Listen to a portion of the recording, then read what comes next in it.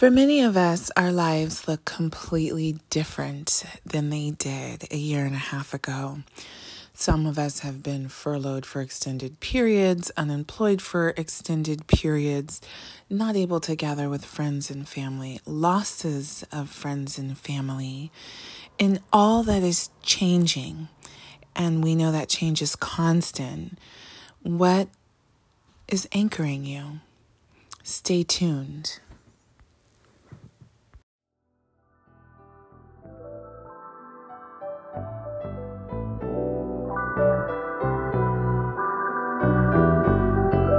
You're listening to The Purple Stethoscope. I am your host, Devin Nixon, family and cardiovascular nurse practitioner. The information shared on this podcast is in no way intended as medical advice or as a substitute for medical treatment. There is a lot to discuss and learn, so let's start the show.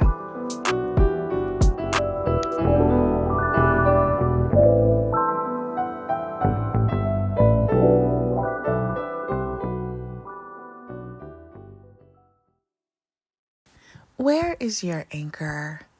What is your home base? What is that place mentally, emotionally, spiritually, physically that you always return to when things are uncertain? I have had so many conversations with so many different people, patients, friends, family members, about being anchored right now, grounding, figuring out where do we start from when we think about where are we going from here. This past year and a half has been probably the most multifaceted in manifestations of trauma for so many of us in ways that we may not have even recognized as traumatic. And when you have one more thing and one more thing and one more thing and one more thing, little by little, a little becomes a lot. In my recent conversations with the folks I just mentioned, there has been a lot of overwhelm expressed. A lot of folks who are just really not knowing where to turn, what to do next, because work is uncertain, housing is uncertain, money is uncertain, their ability to congregate is uncertain, school's uncertain for their kids. It's a lot. I attended a workshop with the Trauma Stewardship Institute a few months back, and I want to just take some time this episode to just talk about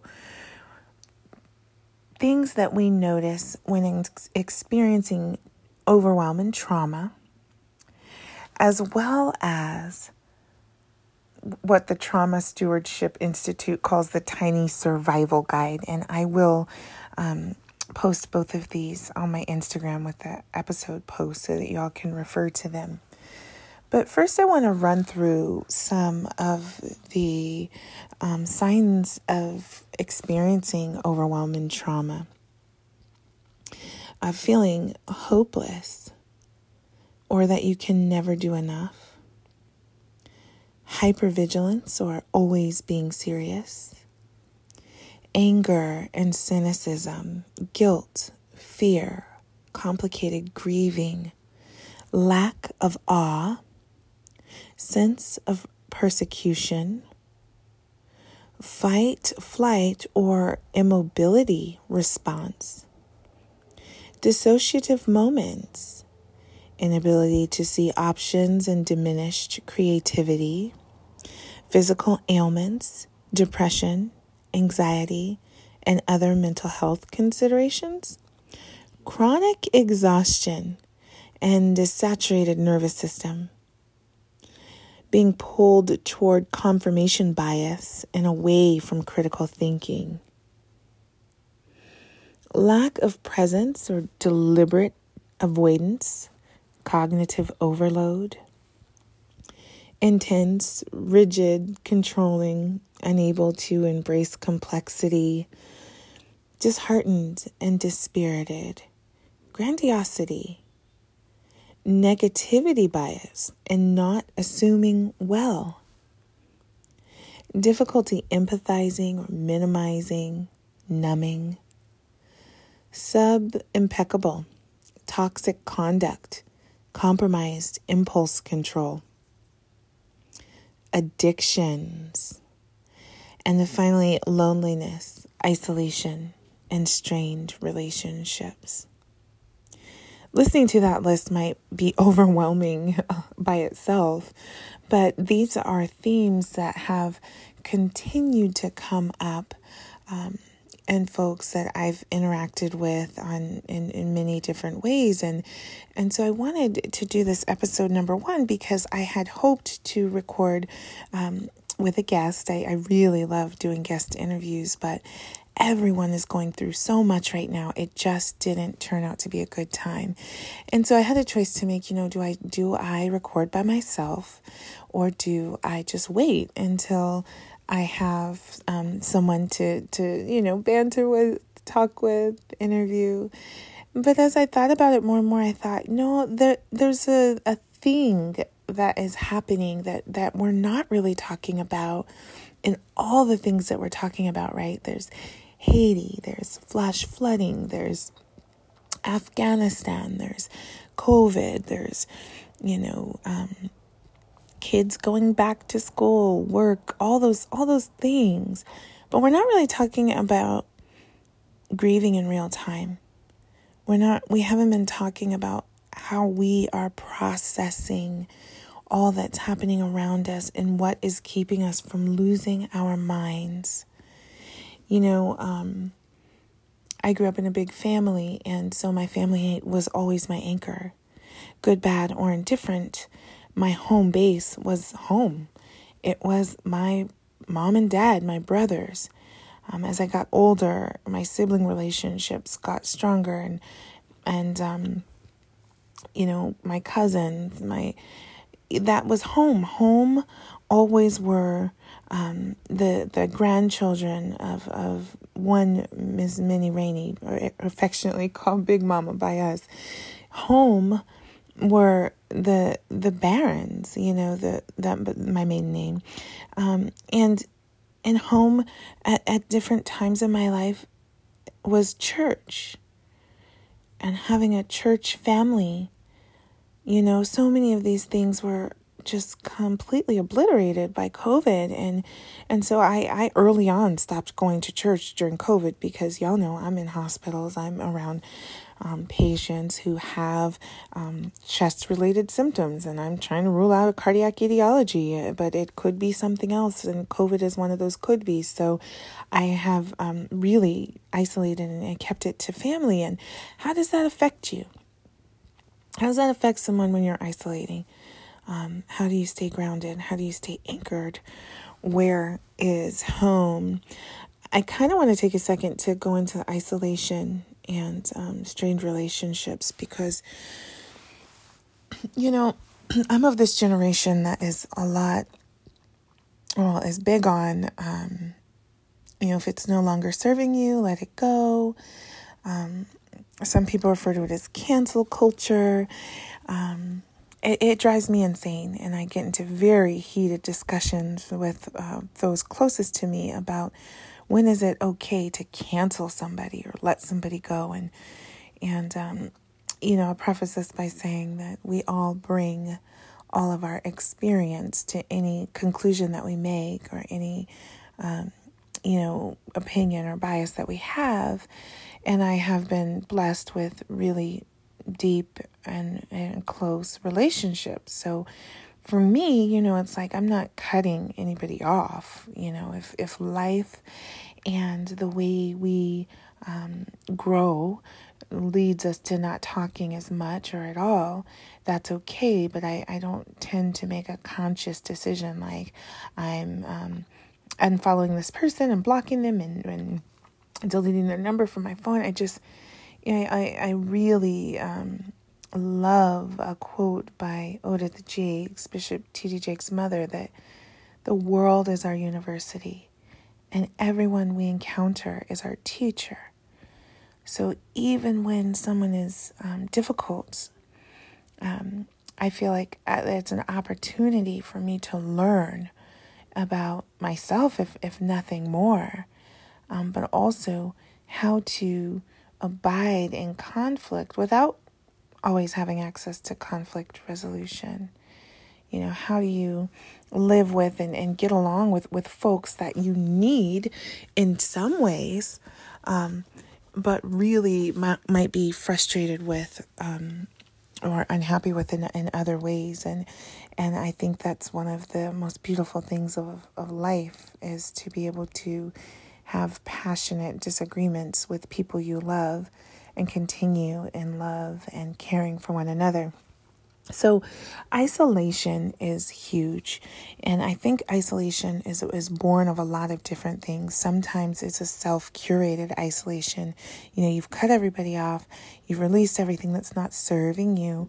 And now you find yourself by yourself. The effects of isolation mentally, emotionally, and even physically is, it's the same whether it's a self-curated isolation or the other kind of isolation that I encounter a lot, which is elders. I know a lot of elders who are incredibly isolated right now. And I really encourage young people, other people, reach out to your elders, call them on the phone. I know that we text and we social media, but pick up the phone and call your elders. Ask them how they're doing. We don't have to get into politics every time we talk to one another. We can love each other and connect in other ways. And one of those ways is just picking up the phone and saying, "Hi, how are you? How have things been? Let's catch up." Because they have something to offer us, and we have something to offer them. It is their wisdom, their insight, their quiet thoughtfulness that we sometimes take for granted as them not having anything to offer. But I found that to be quite opposite. I'm caring for older people and befriending elders, that they have so much lived experience to draw from that we don't have, that provides some context, or at least some understanding about how we got to where we are, and what we may consider doing differently. But so many people of all ages are isolated, and isolation affects life expectancy. There's a lot of things that affect life expectancy: obesity, drinking, smoking. Isolation is up there. And so how do we, in a time where we've been told to physically distance or socially distance, how do we avoid isolation?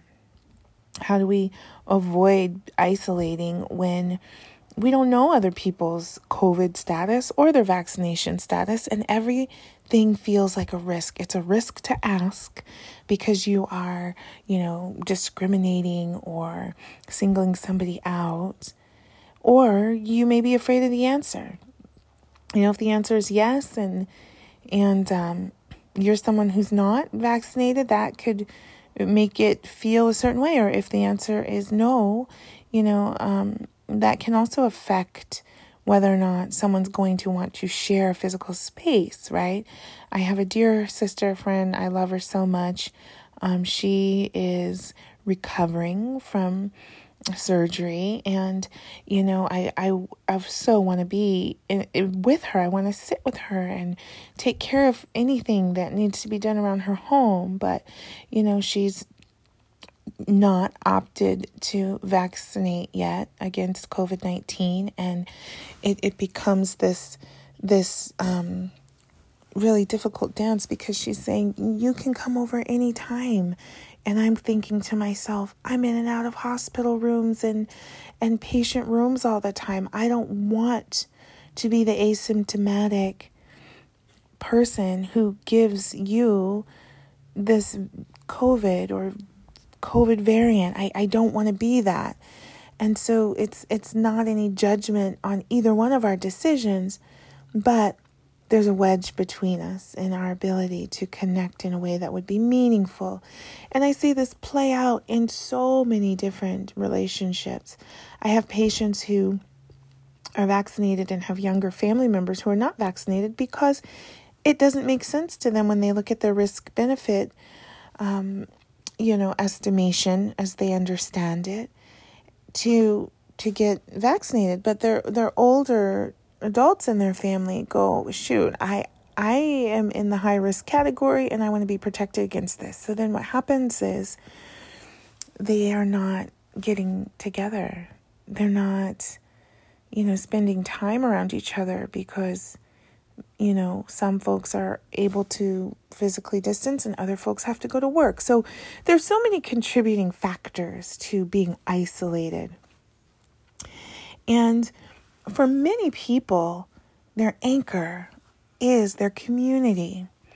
Well, when your community is ripped away from you, or when you are ostracized from your community, or when you self-isolate from your community for reasons that,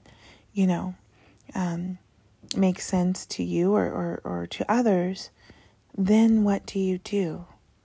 Isolation is not good for us. How do we access community if we're not, online or plugged in? And really, online communities, I'm sorry, I have to say this, but they're becoming a headache for me because there's just so much chatter, so much meaningless conversation about things that are so charged, so polarizing, so political. And I don't care to do that. I want to hear how my friends and family are doing. I want to see pictures of the kids and pictures of them and just feel like I'm connecting in that way. I don't necessarily want to hear their thoughts on the pandemic, which probably sounds terrible, but I'm probably not alone in feeling like I could go the rest of my life without hearing about this doggone pandemic. So anyway, when our communities are, when we're separated from our communities, how do we anchor ourselves?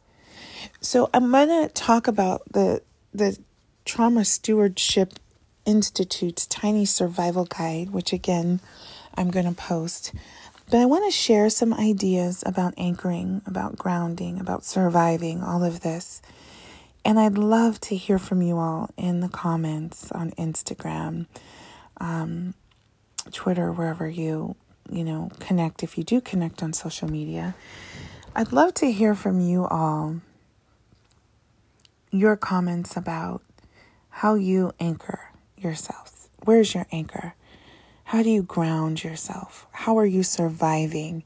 And my hope is that others who recognize themselves in the signs of overwhelm and trauma might be able to glean from what some of you who are faring better are doing to survive right now.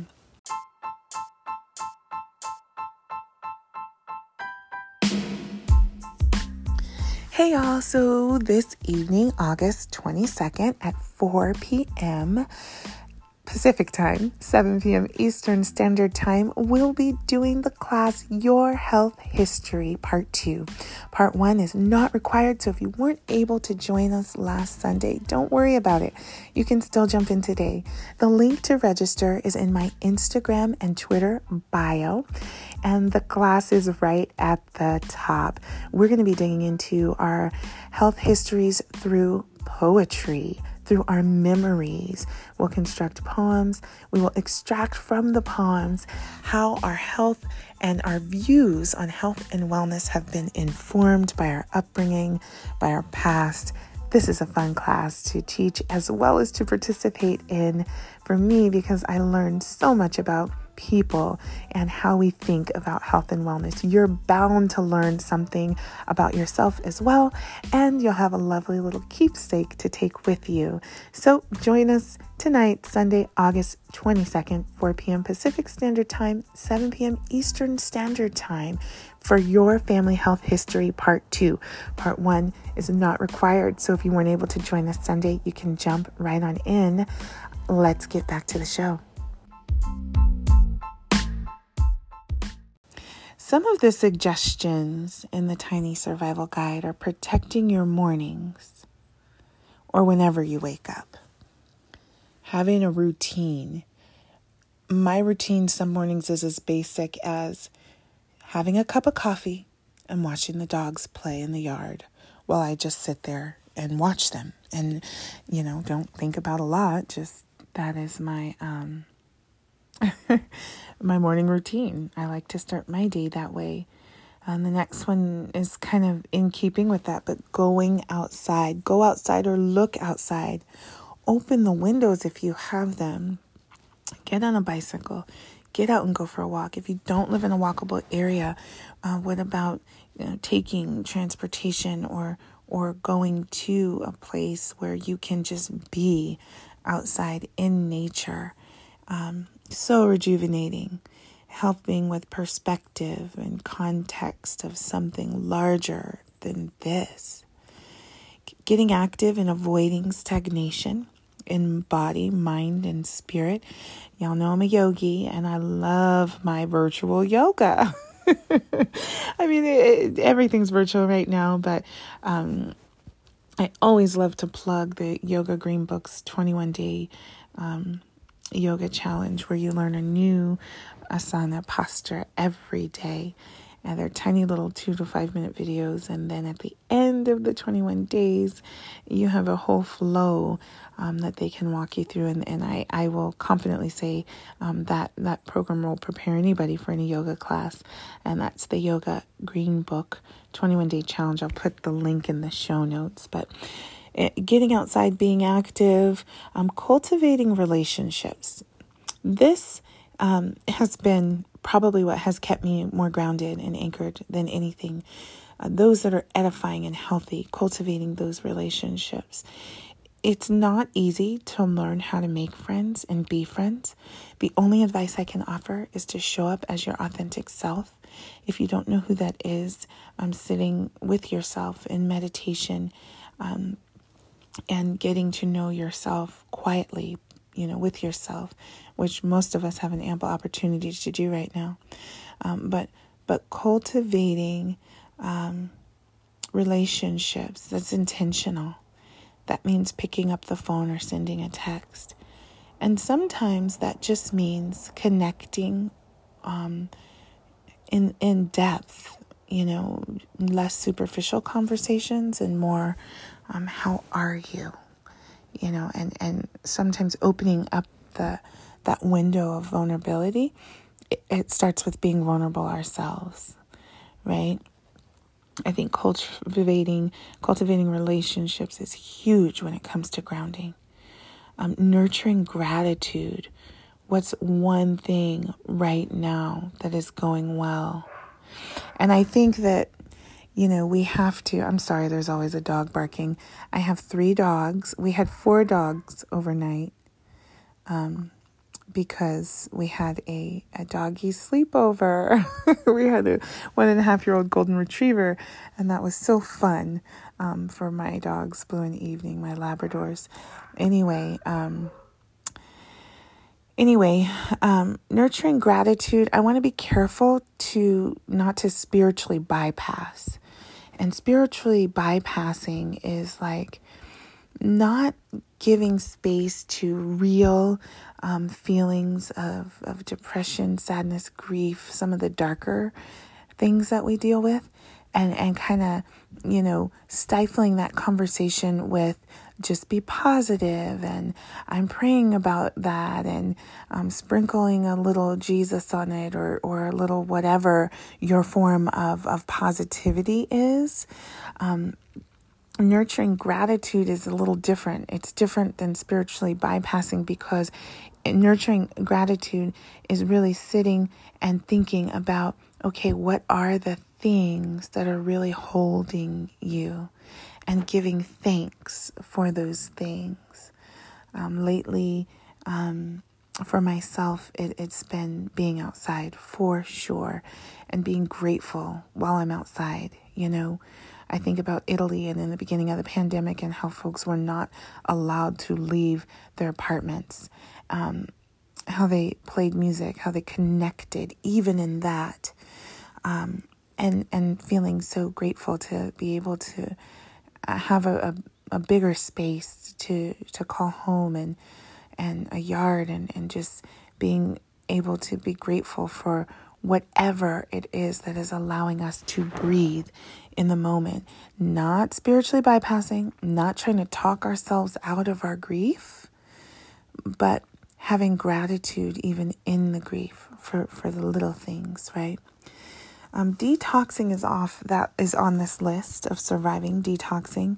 If navigating addictions, be wise. Absolutely. If you are someone who drinks heavily, you're not going to stop drinking without the guidance and support of a clinician. Stopping alcohol abruptly can be fatal. So navigating addictions, doing that wisely and with support, safely doing whatever it is that you need to detox, finding a tribe of people. There's a IG that I like called the Sober Black Girl. I think it's called Sober Black Girl. And I really like that because they are so practical and so vulnerable. It's just straight talk about addiction and sobriety. And sometimes I think that other spaces beat around the bush with that kind of thing because there's so much shame and guilt attached to it. But I really love that page because they just skip all of that and just talk straight. Detoxing from news and social media. Kind of hard to do when we're kind of isolated physically, but sometimes just even taking a day or half a day to not log in, to log off, to not take it all in, because there can be this feeling of obligation and knowing what's going on, but you have to understand you may not be able to process what's going on, and that's okay. It's not your job to know everything that's happening in the world and champion every cause. Sometimes you just have to take a step back and take care of yourself. So detoxing in many different forms. Spending time with animals. This is probably my number one right now. I have been riding horses, learning to ride, and riding in trails, and doing arena work, and I am just having a blast. But that quiet time with an animal where you have to build trust without talking is so precious to me. I am a feeler. I love to feel energy and share, energy, and talking. Sometimes it's just exhausting because people don't know what to say, or people can assume that you want them to say certain things, and that dance for me, especially of late, is exhausting. So my time with animals is really saving me. It's anchoring me right now. It's decreasing stress hormones and increasing comfort. Let's see. This is metabolize all you are experiencing. Re-regulate your nervous system. And I could go really deep in that, but, metabolize, process, take apart and decide which parts to keep of what you're experiencing. Breathing through difficult moments, difficult conversations. Simplifying. Less is more. Being aware of decision fatigue. We always say no is a complete sentence. I think that goes both ways, respecting other people's no's. Sometimes people are so great at something and we want to include them and we know they'd be great for whatever project or, if their answer is no, respecting that no and understanding that that is what they need right now. Cognitive overload. Yeah. Simplifying that cognitive overload. Again, unplugging. Being outside, being around animals, cultivating those relationships can all help with that. Admiring art. Digital art is something new for me to consider, and I'm learning about that. But all kinds of different art. If you're not connected to a local museum, look into it, because just moving through an exhibit and taking it in can be such a way of being transported to a different space or time, and going, moving through that artist's lens of what that time was like. Laughing, pure humor. I love that. Just laughing. We've gotten so serious about comedy. It's so censored and regulated what we're allowed to laugh at. Well, if we're isolated and no one's around, they can't hear you laughing. But yes, laughter is such good medicine. Fostering humility and extending grace. I love that. Releasing self-righteousness. It's not helpful. Being a know-it-all is not only harmful to others because nobody knows it all, and it silences other people, but it's harmful to ourselves because if you're self-righteous, if you are not humble, then you don't value what other people have to say and offer, which is such a gift, especially in a time like this. 3 more things, you all. Sleep. Yes, sleep. It cleanses. It repairs your brain. It repairs your body. Sleep is so restorative for so many different reasons.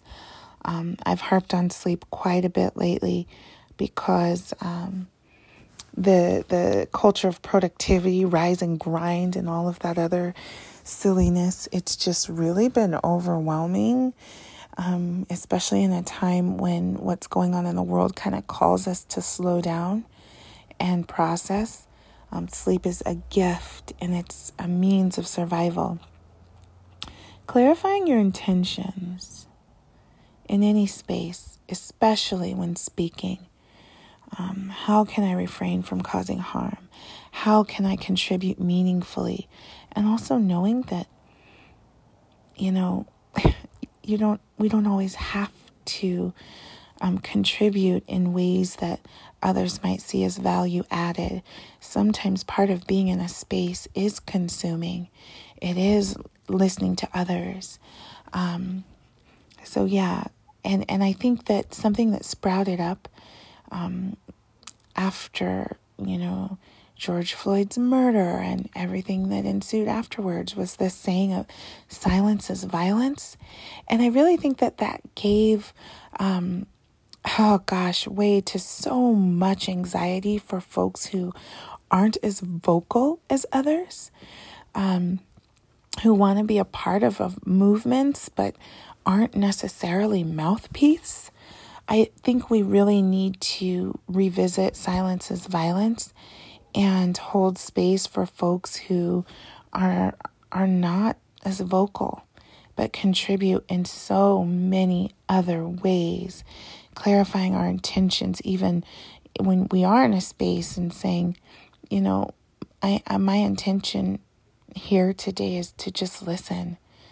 And I can say as a Black woman, sometimes that is frustrating, because it's like, if everyone's here to listen and everyone's here to learn, where are the doers? Where are the folks who are going to put their hand to the plow and actually do something. So I think showing up and clarifying our intention to listen with the intent to act in other ways, whether it's contributing and with financially, or sharing resources, or amplifying other people's voices, but clarifying intentions nonetheless to survive, so that you're free of that anxiety that you're supposed to be doing something, and others are free of that tension of what are you here for? Why are you a fly on the wall? Are you just consuming for what purpose?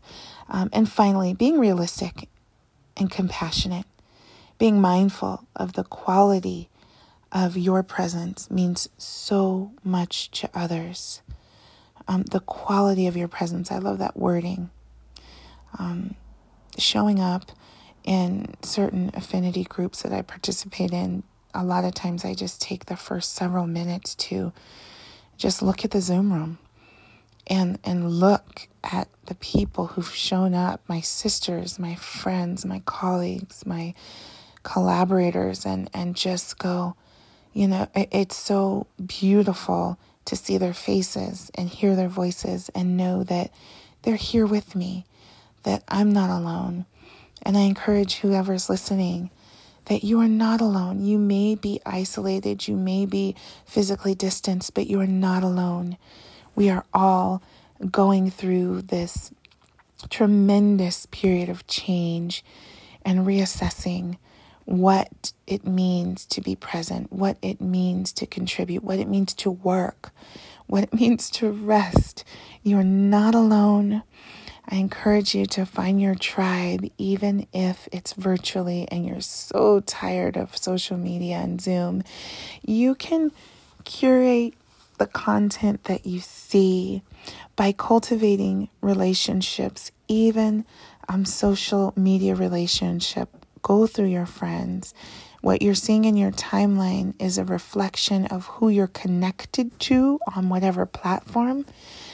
It's fine to unfollow some folks or follow a bunch of other folks that you've recently been made aware of, that foster humility, extend grace, and nurture gratitude.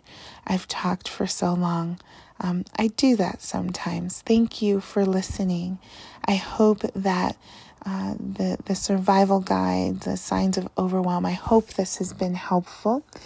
I'll include links in the show notes to other resources that might be helpful. And I encourage you to rest, to grieve in real time, to process and be honest with yourself about how much the last 18 months has been, to extend compassion to yourself. If you're not the person that you were at the beginning of all of this, that's okay. None of us are. I love y'all so much. I thank you for listening. Until next time, eat fresh and dance. Bye.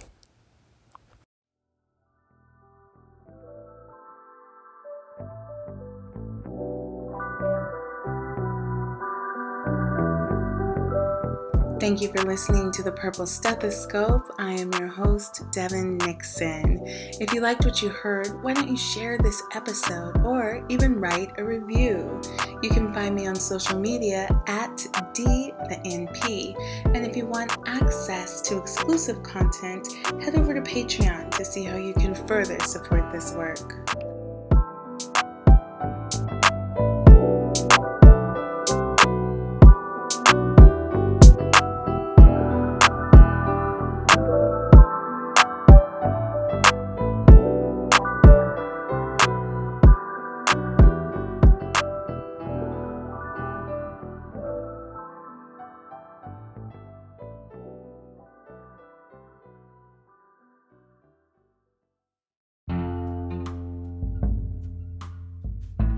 Hey y'all, the North Sound Health Equity Scholarship is now accepting applications. This scholarship is designed to support students of color on the path to receiving their advanced medical degrees and to increase diverse representation in healthcare in the North Sound region. If you are a student of color pursuing an RN, BSN, ARNP, PA, MD, or DO degree with a goal of working in the North Sound, we want to hear from you. Visit at DTheNP on Instagram or Twitter. Click the link in the bio and apply. Applications are due by October 31st, 2021.